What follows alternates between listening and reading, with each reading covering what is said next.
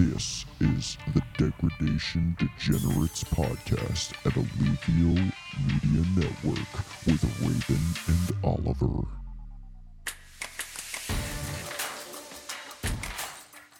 Hello, everyone. Welcome back. A happy Monday again. You know, we're 3 weeks into the off season now? 2 weeks? Exactly 15 days. Oh, boy. It's been since I've seen a car go around a circle, and I am very disappointed. That is a major L for... Hey, at least we got the podcast recording to keep ourselves entertained. We do. There's a decent amount to talk about today as well. More than I'd actually think 2 weeks into the offseason, because you don't really get a lot of your news until the very back end of the offseason when everything's starting to ramp up for the beginning of the new season. But so funny, right after we recorded the episode 2 weeks ago, we had Logan Sergeant finally getting his contract renewal at Williams. And it's definitely one of the big talking points today because he was probably one of the most interesting drivers to watch throughout last year. And a lot of people didn't think he was going to keep this seat. But now that he has, Raven, what's your take on him keeping the seat? Do you think he deserves it? Does he not? I think after 1 year, it was way too early to really tell where he kind of was at in the race compared to both Alex and the rest of the grid. Very fair. 1 year is never enough time to really tell with a driver. I mean, you look in the past, you see like Mazepin has Good old Nikita Mazepin. you know, he had 2 years, I believe, or more. No, he had one. Oh, he was only gone had one. after. Wow. Okay, well, besides him, I feel like there's not really and many other people that are gone after 1 year. I was gonna say you're like past 6-7 years. Your drivers who are losing their seat after a single year. You have Mazepin. I mean, Schumacher got 2 years. You had Brendan Hartley in 2018 lose his seat after a year. You had Sergei Sirotkin in 2018 at Williams lose his seat after a year. I don't know how he got that seat either. That's a talking point for another day. But yeah, I think Sargent would have been like one of the first in years to lose it after a year. And it reminds me a lot of Red Bull booting drivers out after a year, but we will be talking about that later today. But yeah, it's like, you know, in modern F1, it's completely unfair to judge a rookie after a single year. And I think that's why like a situation like Nick de Vries was so hard this year, because he still had a lot of time to develop in that car, and he had the unfortunate circumstance of having to drive that car at its worst point in the season. Like, I would have loved to see, one, how he would develop against Yuki Tsunoda, and then two, you know, how he would have done when the car was able to put it on P4 in Mexico like Daniel did, and, you know, finish in the middle of the points like Daniel and Yuki and even Liam did. So, yeah, that's pretty unfortunate, but it definitely proves the point that Sargent does deserve more time. And I think what he has on his side that Nick de Vries didn't is how much younger he is. Because Nick de Vries came into F1 as a Formula 2 champion. He came in as a Formula E champion, and he was 28 years old. And that's really old for a rookie in F1. And Logan Sergeant, I believe, is 21 or 22. I don't actually know off the top of my head, but it's one of the two ages. He's one of the youngest kids on the grid. And He's 22. His birthday is actually at the end of the month. okay, beautiful. So yeah, it's like, and I think James Vowles realized this, where it's like you have to give the kid time. He knew also that the Williams Development Academy, you know, fast-tracked him into the sport as well. So him having mistakes, him having crashes, and him not being as close to his teammate as a lot of other team duos are was kind of inevitable. He needed a lot of time to get up to speed, and I think that's what they really wanted this year to be for him, because he definitely showed a lot of flashes of performance. Like, my big one was 2 races into the season in Saudi Arabia. He was genuinely faster than Alex Albon throughout all of qualifying, and he only didn't get to set a time because he broke track limits, and that was a habit of his over the season. But it's something he's started to iron out a little bit more. I was going to say, like, there's two things, major things with Logan that I feel like stick out for me, and that's one with Vols, just how much he supports Logan. He's been very vocal this entire season on, he is a rookie, he's young, he's going to make mistakes, but when he has those moments of brilliance behind the wheel and you can see it where he's driving better than his teammate and a lot of the other drivers on the grid, that's the Logan Sergeant that they're wanting. Yeah, we need that Formula 2 race winner. I feel Logan like Sergeant. him this season was just getting his grounding and getting comfortable behind the wheel and in the situations that he's going to be put into behind F1. Yeah, absolutely. That and the fact that he's done well. He has, like, when he doesn't crash or has his, the engine failure, I forget, was that at Coda? Where they dramatically cut to him laying in the grass? No, that was in the Netherlands. Oh, that was at And unfortunately, that was him crashing as well. But, it happens with a rookie.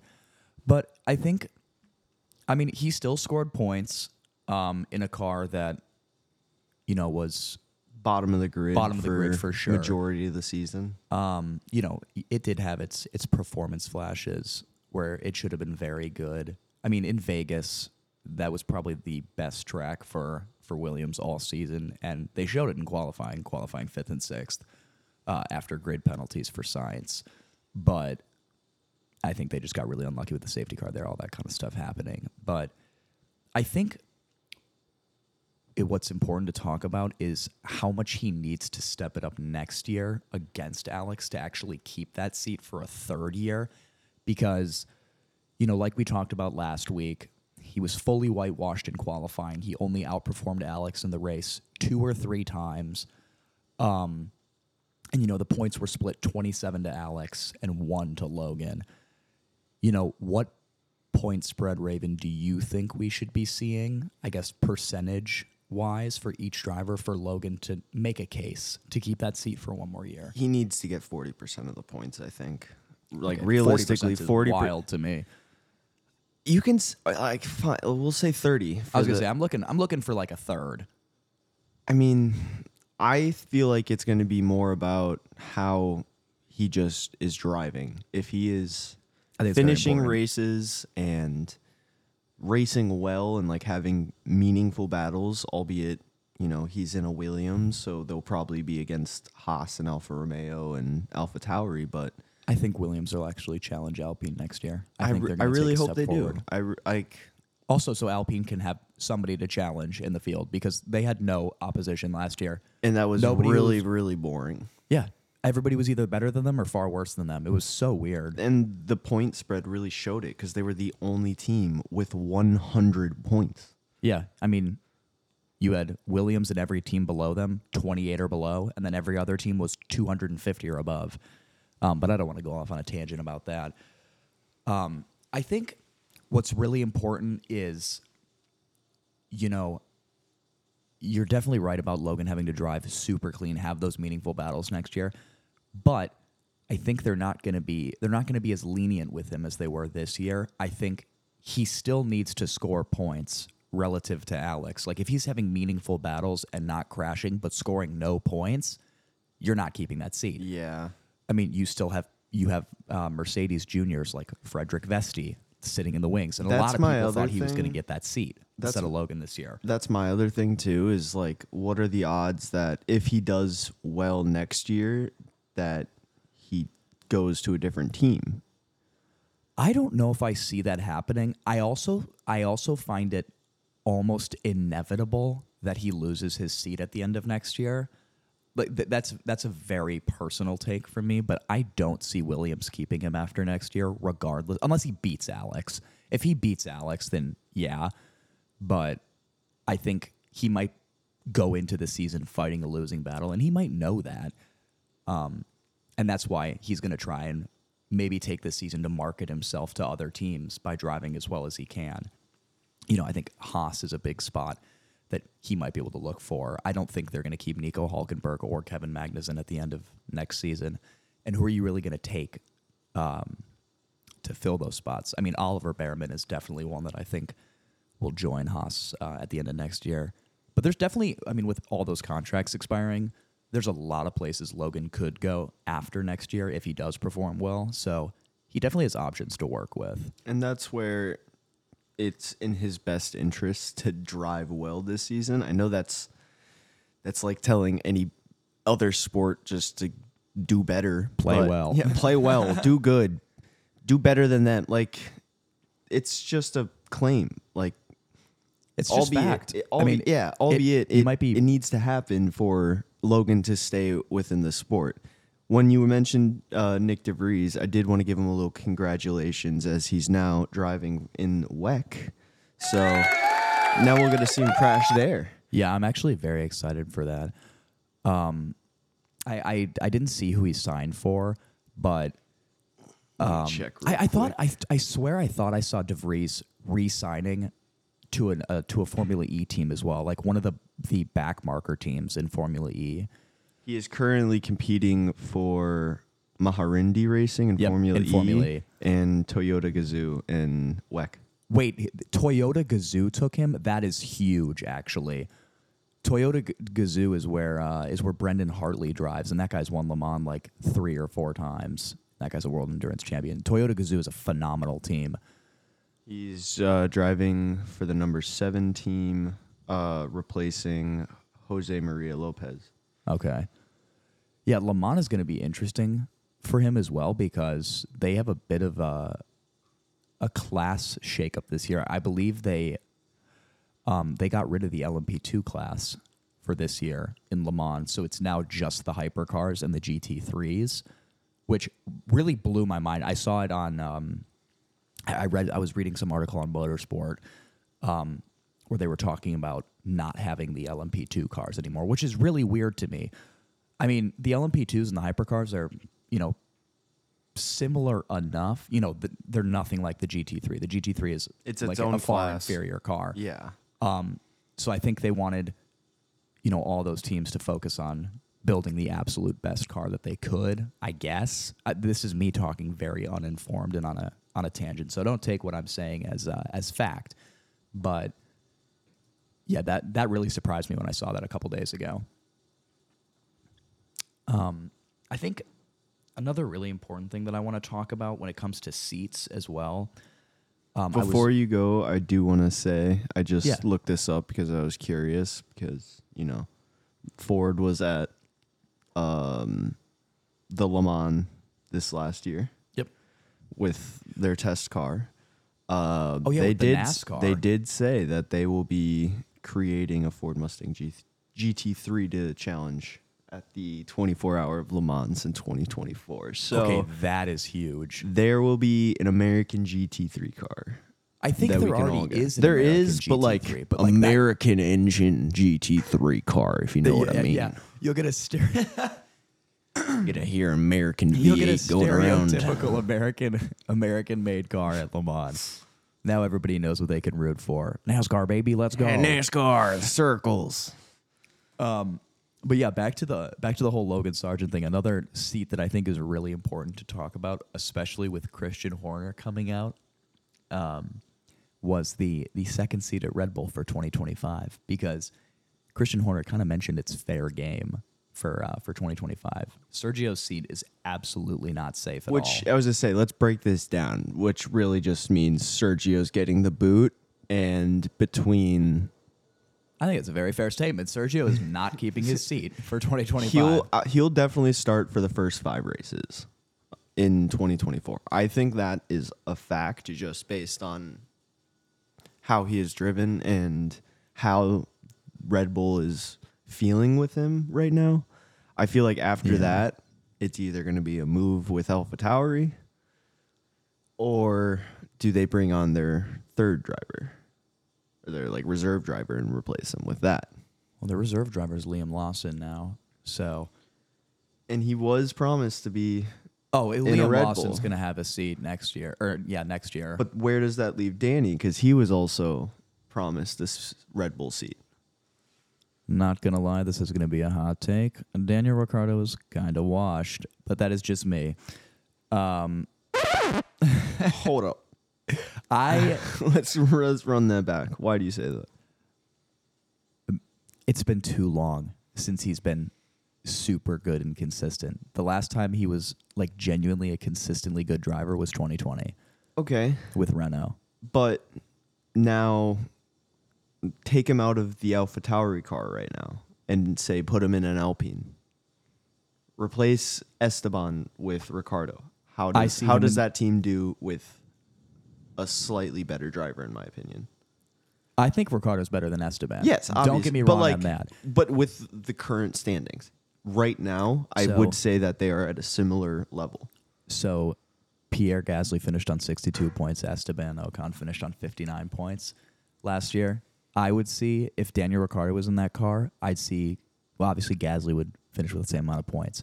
I'd see Ricciardo scoring like 75. Like I don't think he would dominate Pierre. No, Gasly, he wouldn't dominate, but it would but- be a much better performance. I think they would scrape, maybe an extra 15 points across the entire season.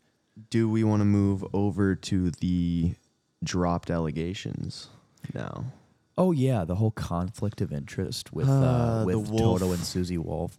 The Wolff.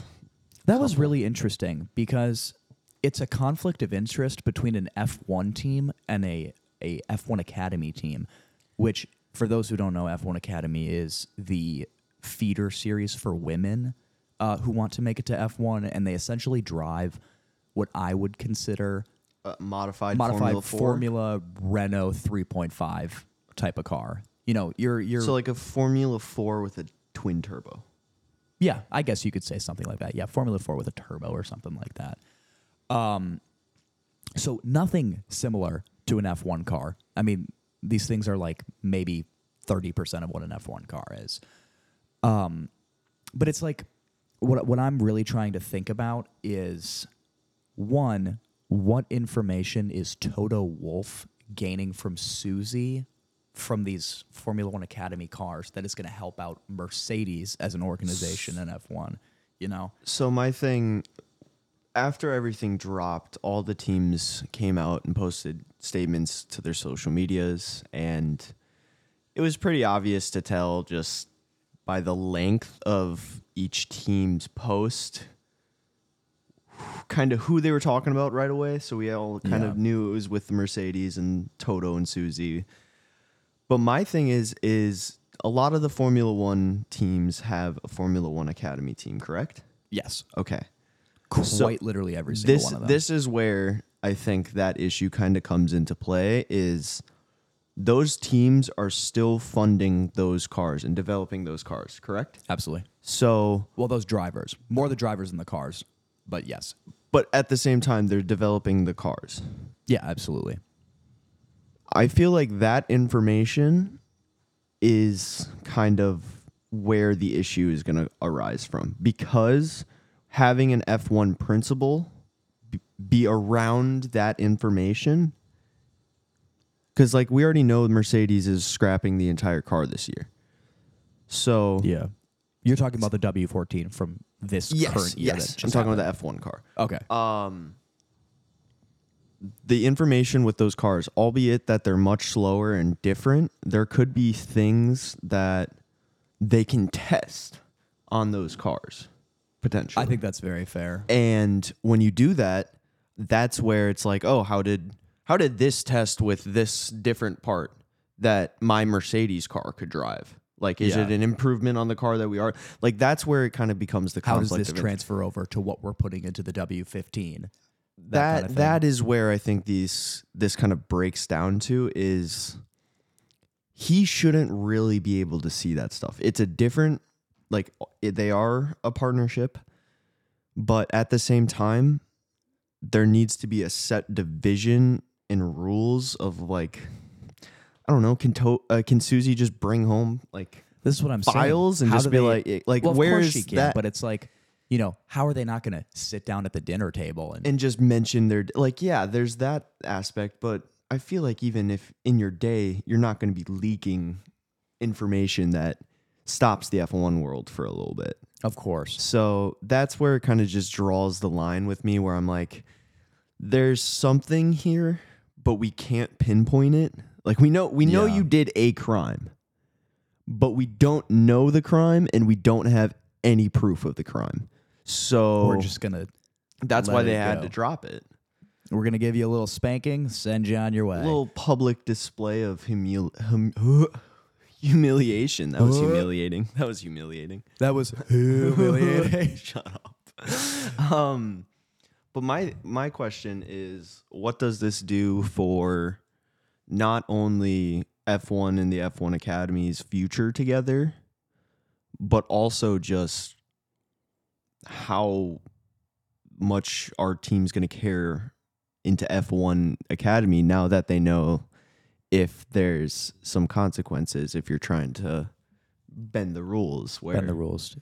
I don't know. It's like, I think F1 Academy, well, I think this is definitely a hot take from me, but it's fact. I think F1 Academy as a whole is stupid.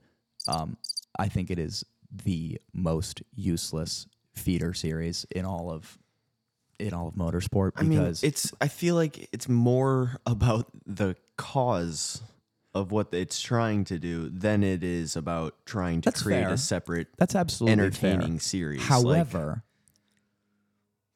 if you're good enough to get to F1, it doesn't matter who you are. That's true. It's the same thing with rally car. Yeah, there are plenty of women in rally car. It is who are phenomenal as well. Oh my god, yes, like Audi Quattro S1 highlights. Mm-hmm. We don't need to go into rally car too much, but I do not want to have to talk about Ken Block again. Oh man, we just watched the last Hoonigan video. If anyone wants to check that out, it's a beautiful series in Mexico. Rest in peace, Ken Block. Made me fall in love with cars again, and yeah, that was a huge bummer. But we'll bring it to a lighter note and move on to our next major talking point. Like we said earlier, the second Red Bull seat is going to be fair game in 2025, according to Christian Horner. Yeah, I think it's important to come back to this. Really break it down, all the Red Bull swaps that have happened since Max Verstappen made it into that second Red Bull seat, made it his own. We know Liam is in contention. I would argue that Danny's still in contention. Absolutely. I think he is. Do we think Yuki is in contention? Absolutely. Okay. Absolutely. I'm very happy with that take, because for the second Red Bull seat, I think you're three people besides Sergio Perez gunning for that seat. It's Daniel Ricciardo, it's Yuki Tsunoda, it's Liam Lawson. So the AlphaTauris of last year who are still with the team. Yeah. And a lot of them, I mean, they have good resumes. Yuki absolutely carried AlphaTauri this year, no matter which teammate he had. Even with all the car troubles he had this year, he still outperformed them. Every single teammate he had on this an year. Exponential rate. You had Daniel Ricciardo come back, put in standout performances in the AlphaTauri after half a year out. You have Liam Lawson, who came into F1 on in my opinion, the craziest race weekend of the year in the Netherlands. And then absolutely held his own. He was fighting Leclerc for half the race in a Ferrari, which blew my mind. And he's the vice champion of Super Formula this year. This kid's resume is great. I mean, like, I could see any of them doing well in a Red Bull. But I think what's really important is to look at past Red Bull driver swaps to really get an idea for what Red Bull are looking for, especially with Perez. So the first one that, really started the whole trend of Red Bull being crazy with driver swaps was back in 2016 when Daniel Kvyat decided to be a terrorist. Decided to be a terrorist. Max Verstappen puts it pretty well. He really can just... he has a way with words, some would say. Daniel Kvyat, you could say, he kind of gifted Max Verstappen his Red Bull seat by his being entire a terrorist. life. Exactly. His girlfriend. His child. Oh, God. His F1 seat. His F1 seat. His dynasty. It's gone. But no, I think the Max Verstappen, Daniel Kvyat one is the one anomaly with Red Bull. I believe because I mean, you're sitting on here's your problem. In 2015, Max Verstappen fully outperformed that AlphaTauri. He had multiple fourth place finishes in what was convincingly the seventh, maybe eighth best car on the grid. To put it P4 on pretty much merit twice is wild in your first F1 season when you are under the age of 18. That is unbelievable. That's where I'm kind of getting at. Imagine, I'm going to throw this to like a baseball term real quick, but imagine you're sitting on like the next Shohei Ohtani. You're not going to just, hey man, I need you to take the back seat. Or like, look at like the Packers quarterback situation the last 30 years. They get good guys and they don't just throw them out there. They sit them back. They have them learn for a few years, and then they go out there and do their own thing. That happens for 99% of people in any sport. The 1% of people that you have is like the LeBron James, Michael Jordans, Shohei Ohtani's, Aaron Rodgers, like the guys that, okay, not Aaron Rodgers as much because it took him a few years to get good, but Patrick Mahomes. Patrick Mahomes is a great one. These guys that you know are a generational talent that you can build your team around, you're going to want to get them on the team and starting as fast as humanly possible for a lot of different reasons. And Max Verstappen falls into that category. He falls into it perfectly. So I think the big issue for Red Bull was they knew they had that Patrick Mahomes, that LeBron James, and they had to just pick somebody and find a moment where they could just boot somebody out. Because what's interesting is in 2015, when Max Verstappen was performing insanely well in his rookie year, you had Daniel Kvyat beat Daniel Ricciardo on merit 95 to 92 points in his first full season at Red Bull. But you're not going to kick the fan favorite out. Well, it's not even that. Red Bull looked for their opportunity in 2016. They literally waited for one of them to make a mistake. And Kvyat made the mistake. And Kvyat made the mistake first, and they threw him out. I'm telling you, I believe if Daniel Ricciardo was the one who decided to be a torpedo on Sebastian Vettel in China and in Sochi. You mean, decided to be a terrorist? Yeah, I mean, it makes more sense with Kvyat. But, if he pulled those antics in China and in Sochi, I think Ricciardo would have lost his seat as well. Because Ricciardo wasn't as established as a driver yet. Like, his personality wasn't getting him over the finish line yet. But was it his just ballsy driving style that was keeping him in that spot then? I believe so. And he definitely had his flashes of performance before Max Verstappen joined the team. But, like, a lot of his standout drives for me happened after Max joined. You know, like I think his greatest victory of all time is China 2018, where like he truly cemented the nickname, the last of the late breakers. He had some of the greatest overtakes I've ever seen in the sport in that race.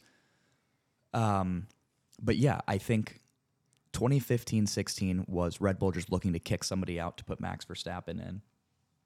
And then, obviously, you spawned a teammate killer. So you move on to 2018, where Ricciardo had just decided to leave Red Bull because he didn't want to deal with being the number 2 driver, and he had horrible mechanical reliability throughout the 2018 season. I don't know if you saw, but someone asked him what his biggest mistake in his career was, and he said leaving Red Bull in 2018. Of course. And I would definitely humble myself and say that was a mistake. He didn't want to be a number 2 driver, and I completely respect that. But, you looking with hindsight is always going to be different than, sitting in that seat in 2018 with 8 mechanical DNFs. And making that decision. Yeah, I see what you mean. But no, I respect him a lot for saying that. So with 2018 into 2019, Red Bull are just looking for a new second driver. This is not based on, we have some wonder kid in the wings and we're trying to kick somebody out. We're just looking for a new driver. And their 2 prospects from 2018 were Pierre Gasly and Brendan Hartley. So you had Pierre Gasly in 2018 have his first full season at AlphaTauri. Drove insanely well. Second race of the season in Bahrain. The kid put it on P4 on merit in the race. Scored 12 points 2 races into the season in the AlphaTauri, which was a mid to lower mid team in 2018. And you had Brendan Hartley score 4 points across the entire season. Three points finishes, a P9, 2 P10s. That's not really going to keep your seat. No, it's not. And what what sucks about it, which I really feel disappointed about, is like Brendan Hartley is a phenomenal driver, and a lot of people who watched the 2018 season will understand that he was like an insanely unlucky driver that season. If you just look at all of his crashes for that year, a lot of them are just bad luck, being in the wrong place at the wrong time through no fault of his own. Like the one that comes to mind is his crash with Lance Stroll in Canada, where Lance just boxed him into a wall and he shot across the track. Thankfully, took Lance out with him, because if Stroll continued after that, I would have been very pissed off. But He probably would have gotten a penalty. It's like which driver are you gonna throw in that Red Bull? The World Endurance Champion Le Mans winner who is really struggling to score points, or this brand new kid who's in his first year, the 2016 GP2 champion who's already fighting for podiums in his first year somehow. I think that one was a pretty obvious choice for them. But then, they immediately regretted it the next year. The Red Bull in 2019 with Gasly and Verstappen at the helm was, it depended on the race weekend. It was the second or third best car, depending on which race weekend we were looking at. Most of the weekends that Gasly was driving it, I would say it was probably the second best car. So you're needing Gasly to put in, P5, P6 qualifying performances at the minimum and be finishing P5, P6 at the minimum in the race. That's what Christian Horner wants. And that's not what he got. I believe in his first 10 races, his only 10 races at Red Bull, Pierre Gasly finished in the top 6, I want to say 4 times. And then you had Alex Albon in the AlphaTauri, fighting Gasly for position in a lot of these races. And Gasly got 4th once, 5th once, and 6th 3 times. Yeah, in 10 races. First 10 races of the season. He did get 2nd in Brazil. That was with AlphaTauri. Yes, it was. But Germany was his last race in the Red Bull. Hungary was. No, it was Germany. Not according to F1.com, my friend. Okay, well, F1.com is wrong, because I watched the race highlights for that last night. That was the worst. That was like the worst race of his career, dude. That thing was so bad. I could do a whole 15-minute spiel sitting here. We talking don't about how need to bad do he a was on that 15-minute race. spiel on Pierre Germany Gasly. 2018. Yeah. No, but what made it so interesting was you had the guy who wanted Pierre Gasly's seat fighting him for position in a far inferior car for, his entire tenure at Red Bull. So Red Bull were very, very aggressive with kicking Gasly out after 10 races. Lo and behold, we saw that again this year. Didn't think that was going to happen again, but Alex Albon got stuck in that car, and I'd say he did the same. I don't think Alex Albon did much better than Pierre Gasly did in that car, but he still got the justice of being able to do a second season where the Red Bull was convincingly the second best car. So we're on 2020 now with their last driver swap, which was Albon for Perez. So in 2020, Alex Albon convincingly had the second best car. Max Verstappen showed that. I mean, of course, you're coming up against the W11, the most dominant Mercedes car of all time. So, wins are going to be few and far between for any team. But, with that Red Bull, that was pretty convincingly the second best car on the grid. You should be looking for, P3s, P4s, P5s, your occasional P2s and race wins, which Max Verstappen did take. But we got almost none of that with Alex Albon in 2020.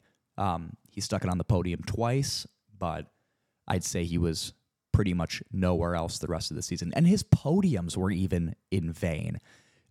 His podium in Tuscany at Mugello came in a race where 8 drivers retired. So I don't think that's on merit at all. So I kind of write that one off. And then his podium in Bahrain is another one that I'd write off because he was finishing P4 in that race, and his soon-to-be replacement, Checo Perez, was in P3 and had his engine blow up 2 laps before the end of the race. So that was another gifted podium. I don't think Alex deserved to keep that seat. Red Bull made the right decision and took Checo Perez, who finished 4th in the driver's standings, in the 3rd best car, while Alex finished 7th in the 2nd best car. So I think what's important to talk about with all these swaps is Red Bull wants performance, and they want performance fast. So I'm going to pass it on to you, Raven. Who do you think out of Yuki, Liam, and Daniel is going to give that super quick performance right out of the gate? I mean, just based off of my limited viewing knowledge of F1 and from what I've seen this year, I want to say Liam, just because he came in and did that at AlphaTauri. That is a wild call, and I love it. Like, the only other person I could really see is Yuki, just based off how he's been driving and how he's actually been fighting in the middle of the grid for most of the season. That's the only 2 people that I could really see coming this year. I know I've been a huge Danny supporter for him to get the Red Bull spot, but realistically, the odds need to line up perfectly for that to happen, and I don't really think that's going to happen just based on what has all happened in the last year with the bottom of the grid. Yeah. So I really do think it's going to be Liam, just based off him being so young and willing to, throw everything on the line to try to get these results as quick as possible. Whereas I feel like Yuki would probably be a little bit more conservative in that aspect, where he would just want to get to the Red Bull seat and try to hold it for a little bit before trying to put up points and stuff. I think that's fair. I think you really have to take into account it took Yuki a good 2 full seasons to get up to speed with that AlphaTauri. Would that take the same amount of time at Red Bull? Probably not, but I'd still see him taking a full season to get on top of that car at least. Whereas Liam would take 3-4 races before he's feeling comfortable with the car. I think Liam Lawson is way more adaptable. He is multiple-time race winner in Formula 2. He was Rookie of the Year in his first year, I believe. He is the vice champion of Super Formula, like I said. He was the DTM vice champion the year before, and he should have won that championship. He got taken out on the last race by a dive bomb when he was leading the world championship. So that was some BS. This kid's pedigree is crazy for how young he is. So who do I want it to be? Liam Lawson. I think he would do the best in the car out of the 3 of them. Who do I think it'll be? It's probably going to be Yuki Tsunoda, and I'm not going to complain about that. I think he deserves it. I think he's an attempt. I think he's deserved the spot and put in the work. Yeah, especially this year. And Yuki's just everyone's heartthrob in F1. Like, you love Yuki, you love Fernando, or just like any of the videos with like the Red Bull team when they do those goofy videos before race weekends and stuff. Yeah, Yuki's a great personality. I just remember Max and Daniel just messing with Yuki and pulling off his hat and like pulling his hair up on the podium, like while they're taking pictures. Yeah, at the Honda race day. That's so much so much fun. And the other clip from that is the Max on the electric Honda bike that breaks down into a suitcase. He's just like weaving in and out of cones trying to practice. And it's like, I don't know. I'm gonna caveat this to another thing, but did you see that Red Bull announced that on Max's private jet they have a full sim rig where he can practice? Bro's going to be doing iRacing streams from the private jet. Oh my God. Dude. So he can be literally on the way to a race. He can be on the way to a race and be practicing before he even like gets up in the air. Bro's practicing hearing the Dutch national anthem early, bro. God, dude, you saw the clip of him playing iRacing? And then, and everyone's using the soundboards with the Dutch national anthem, and he was just getting so pissed off. Mad, dude. Oh, that was I so mean, good. If you had to hear the U.S. national anthem Every single week. every week for, 20 weeks out of 24? 21 out of 24? Yeah. No, thanks. Yeah, I wouldn't want to do it either. I would. Oh man. Yeah, thank God no one's singing it. Like an NFL game, someone comes out and just starts singing. Oh, that would be brutal. Yeah, speaking of hearing that 24 race weekends, the whole Madrid street circuit that we were looking at a couple days ago. Oh boy, this was something that I had a field day about because growing up in the Midwest, very serious about this. Oh, they are. But growing up in the Midwest, roundabouts are just a part of life. I grew up in rural Wisconsin. Some of those areas have, 8 roundabouts on a mile-long street, and they're efficient, I will say, but they are, if you don't know how to drive on them, A, very confusing and dangerous, Absolutely. and B, why is there a roundabout in the Madrid Street Grand Prix circuit? Guys are going to be going flying through that. And I know they're trying to make it like a little Monza, like a little clone. sharp turn. But there's going to be so many crashes there. Like, I already know. Anyone tries to overtake in that section is immediately getting shunted into the wall by another driver. It's going to be a beautiful set of chaos, but I really don't think that they're going to, like, the FIA is going to approve of it. Like, genuinely, I feel like yes, these drivers are the top 1%. But when you have, like, I can only think of the Mario Kart Delfano Square map with the round, like, where you have to go around the thing. I know exactly what you're talking about. Like, now imagine 2 cars going 150 miles per hour trying to go around that at the same time. That's going to be a nightmare. Well, thankfully, there is one circuit that we can go off that actually does have this, and it's a very similar form of motorsport. In IndyCar, at the Long Beach Street Circuit in California, there is a roundabout. How big is this roundabout? It's about the same size as the one they're trying to go around in Madrid. Now, the Indy cars are slightly smaller cars. Are they also they're like V6 turbo they're hybrids. shorter in length? Are they shorter in width as well? Width is pretty similar. It's the length that's really the big standout. difference. Yeah. And they're running the same V6 turbo hybrid engines. I think they're willing to do it because they've seen it in other discretion of motorsport that's similar enough to F1, so maybe we try it out. Like, I don't know. I think it's going to be a nightmare. I think they will get rid of it after a year. I think that's a horrible idea. I do think a Madrid street circuit is a very, very cool idea. I definitely think it is. But now you translate that to what circuit are we going to lose for that? Yeah. Because they're not going to lie. I was going to say they're not adding a 25th race. And I'm not going to lie, especially with the revisions that happened to the Catalunya circuit, I don't want to lose the one Spanish race we already have. Like, I think Catalunya is a decent track now. It's usually, like, in the past, it's been a bore fest, but by really changing up that last sector, I really enjoy that track now, and I don't want to lose it for another street track.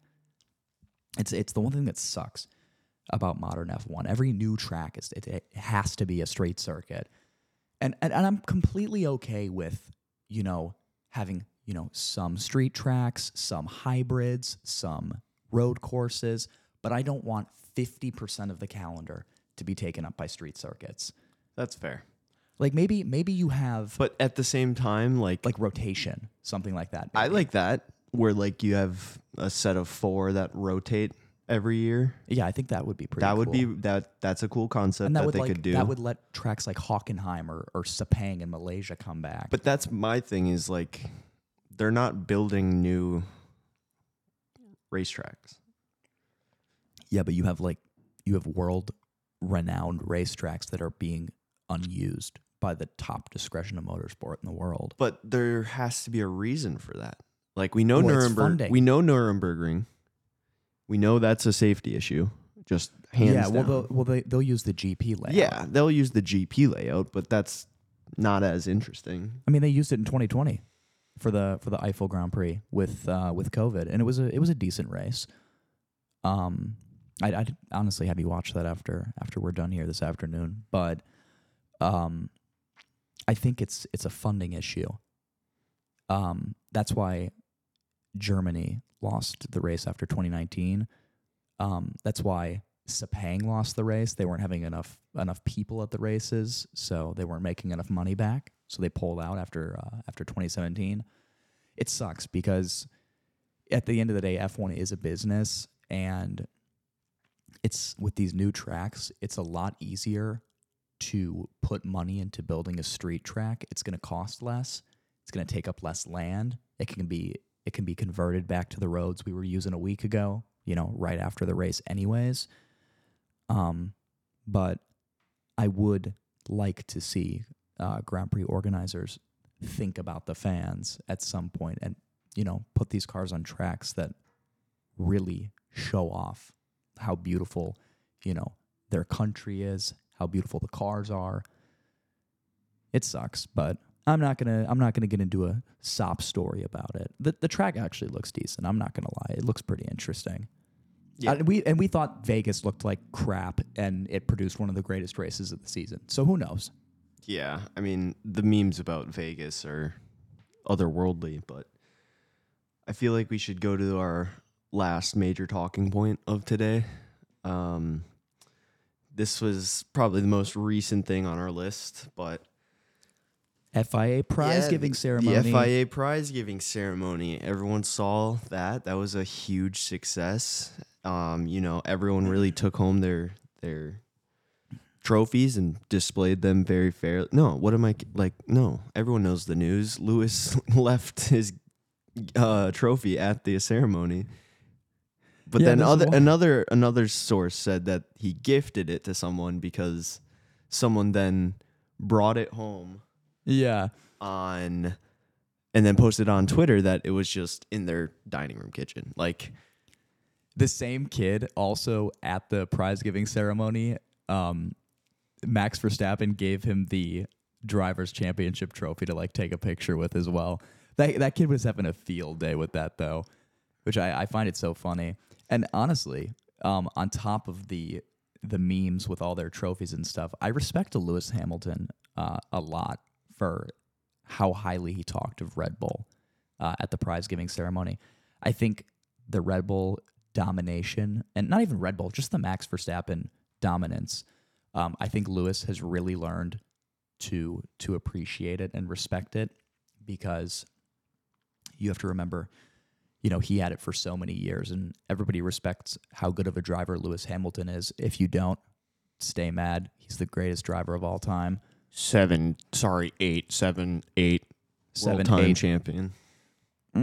Well, if we talk about 2008 with Felipe Massa and Singapore Crashgate, he's a seven-time world champion. Okay. But no, I think Lewis knows how to appreciate when somebody's doing well, and it's just very respectable actions to hear how highly he talked of Max and Red Bull. But yeah, that stuff with the trophy, man, was so funny. That had me going. And what blew my mind is and I always struggled around my head around this, is the Rookie of the Year trophy that they give out when there's more than one rookie. That sucks for me, because I feel like that trophy is handed to Oscar Piastri on a plate because he's in the best car. And, I feel like, what if they did that by, percentage of points compared to your teammate instead?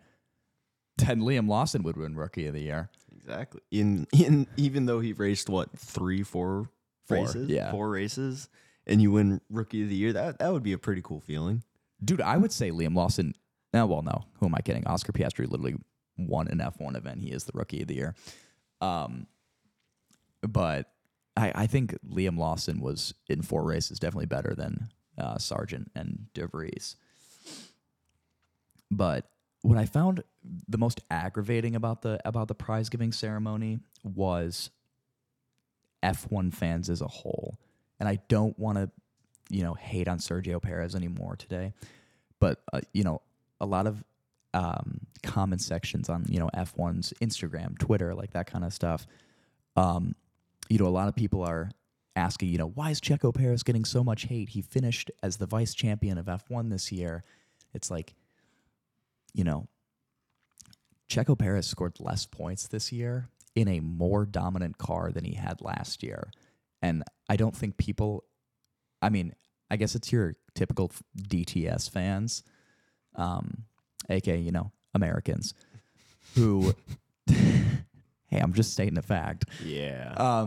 Who don't understand, sure, he finished second, but it's like he's 500 miles off of his teammate. Put me or Raven in the Red Bull. We're finishing second in the World Championship, dude. Obviously, dude. Have you seen my F1 highlights? Have you seen my CV, dude? My resume is crazy. Do you know that I took you out on purpose on that clip? All right, so we're rolling that next week because that was a crime. This guy threw me into the wall in the tunnel section in Monaco. I literally was sent to the hospital. It was so funny. Call me like Max Verstappen, Silverstone 2021. I was dead. But no, it's just funny because I think a lot of F1 fans are satisfied with how Sergio Perez is doing, and true fans will understand. Sergio Perez, sure, he's the vice champion, but he needs to do a lot better. Yeah, when you're vice champion, but you scored half the points of your teammate, I don't really think that means you're vice champion anymore. I agree. I think vice champion and champion titles should just go to Max. Give Christian Horner the vice champion, honestly. Honestly, give it to Fernando. Fernando is my vice champion. He had a drive with a weighted vest of a teammate. Yeah, we don't talk about him. He's out at the end of next year as well. Let me just say that. So Lance Stroll's gone. Dude, his dad. I'm praying on it. Isn't his dad trying to sell the team too? Yeah. I don't think he thinks his investment's going real well. Which blows my mind because he's still building that factory for Aston Martin as well. And I think he's got to wait for that to be done. And the team is not bad. Mm-hmm. The car wasn't great this year, for the second half of the year, but if you can keep what you had at the beginning of the year and just have that work for the rest of the year, they could finish third. I see Aston Martin coming out of the gate like they did this year again. And I see them falling off next year again. I genuinely think that's going to happen. It's either they have a direct repeat of this season or they have a McLaren type season. Yeah. It's going to be one of the two. I still think they're going to finish top 4. Again, I think Fernando Alonso is going to score podiums again next year, but it's, when in the season does it happen? Do we get win number 33? Do we get a Fernando Alonso World Championship? No. I wish. I hope so. Oh, I'd give anything for that. Put him in the second Red Bull seat. Who am I kidding? Do it. Do it, Christian. We'll get there eventually. He'll have a little, they'll go to the cafe in Paris or something. Have a little talk about that, and we'll see him in some Red Bull overalls next week. That's my prayer. I'm just going to keep dreaming on it. Bro, imagine a GT team signs Max and Fernando to be teammates. Have them drive in WEC together. I would love to see that.